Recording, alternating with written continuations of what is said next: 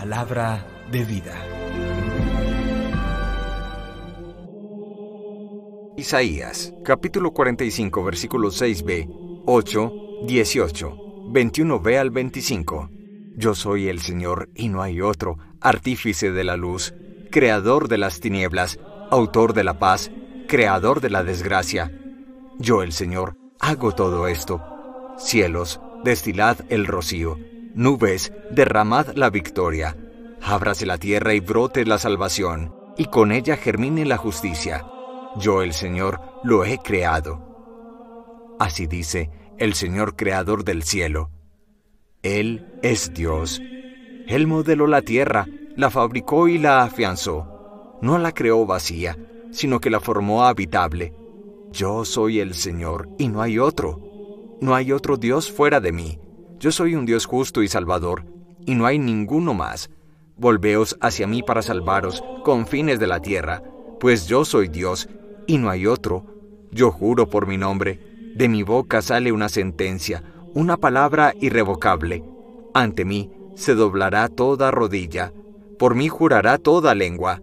Dirán, solo el Señor tiene la justicia y el poder. A Él vendrán avergonzados los que enardecían contra Él. Con el Señor triunfará y se gloriará la estirpe de Israel. Palabra de Dios. Te alabamos, Señor. Salmo 85. Cielos, destilad el rocío, nubes, derramad al justo. Voy a escuchar lo que dice el Señor. Dios anuncia la paz a su pueblo y a sus amigos. La salvación está ya cerca de sus fieles, y la gloria habitará en nuestra tierra. Cielos, destilad el rocío, nubes, derramad al justo. La misericordia y la fidelidad se encuentran, la justicia y la paz se besan. La fidelidad brota de la tierra y la justicia mira desde el cielo. Cielos, destilad el rocío, nubes, derramad al justo. El Señor nos dará la lluvia, y nuestra tierra dará su fruto. La justicia marchará ante Él, la salvación seguirá sus pasos. Cielos, destilad el rocío, nubes, derramad al justo. Del Santo Evangelio según San Lucas, capítulo 7, versículos 19 al 23. En aquel tiempo Juan envió a 2 de sus discípulos a preguntar al Señor, ¿eres tú el que ha de venir, o tenemos que esperar a otro? Los hombres se presentaron a Jesús y le dijeron, Juan el Bautista nos ha mandado a preguntarte, ¿eres tú el que ha de venir, o tenemos que esperar a otro?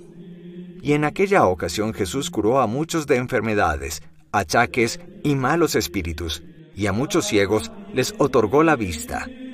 Después contestó a los enviados, Id a anunciar a Juan lo que habéis visto y oído.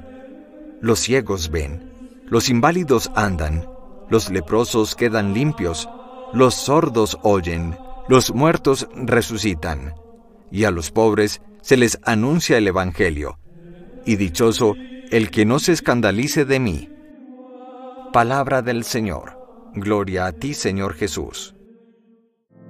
Hablemos del Evangelio que nos ocupa hoy.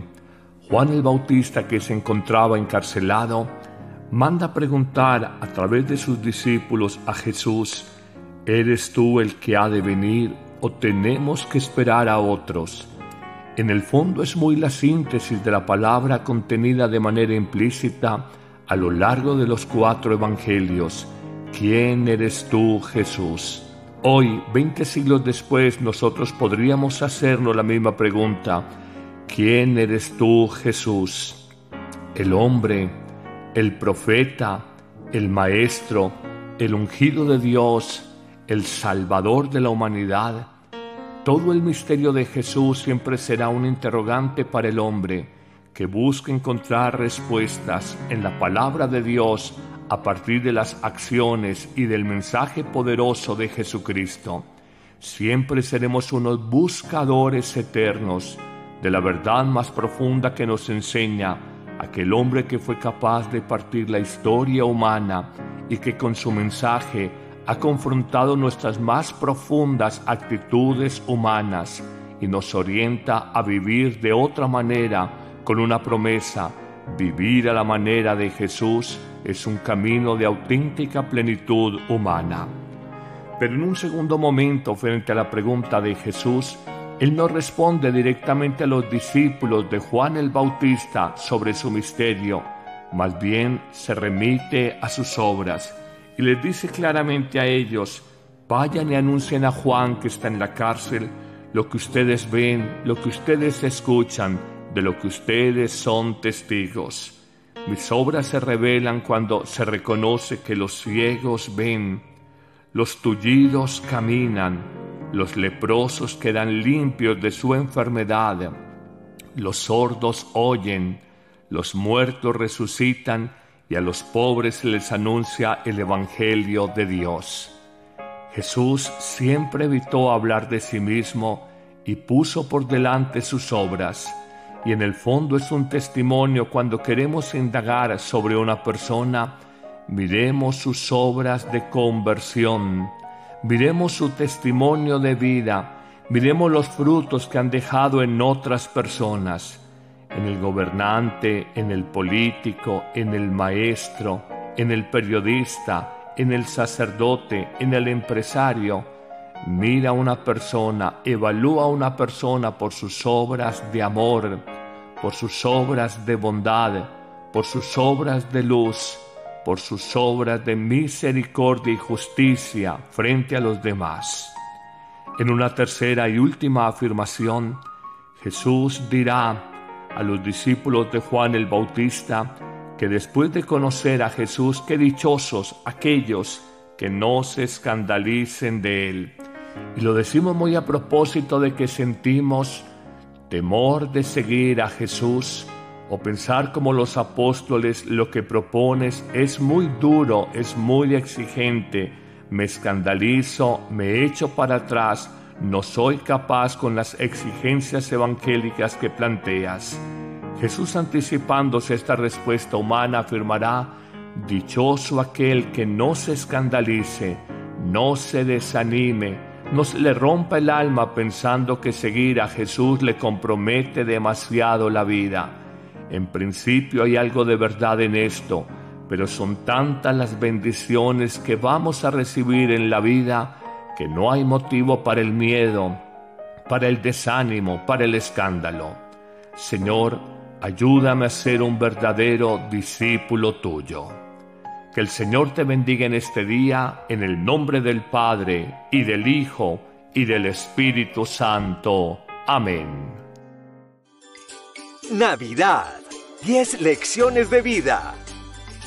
En diciembre, levantemos el ánimo y recuperemos la esperanza. En esta próxima Navidad, renovemos el espíritu de Belén. Dios se acerca al hombre para que el hombre se acerque a Dios. Deja atrás la tristeza y el pesimismo de un año difícil y cree en las promesas de Dios dadas al mundo a través del niño Jesús. Él vino para traernos paz y esperanza. Él vino para curar nuestras enfermedades y sanar nuestros dolores. Él vino para mostrarnos una nueva manera de vivir. Todos los martes y jueves de diciembre, encuéntranos en vivo a las 9 de la mañana por Facebook y YouTube Padre Carlos Yepes, o míranos luego en diferido. Aprende 10 grandes lecciones del pesebre de Belén para tu vida. ¡Te esperamos!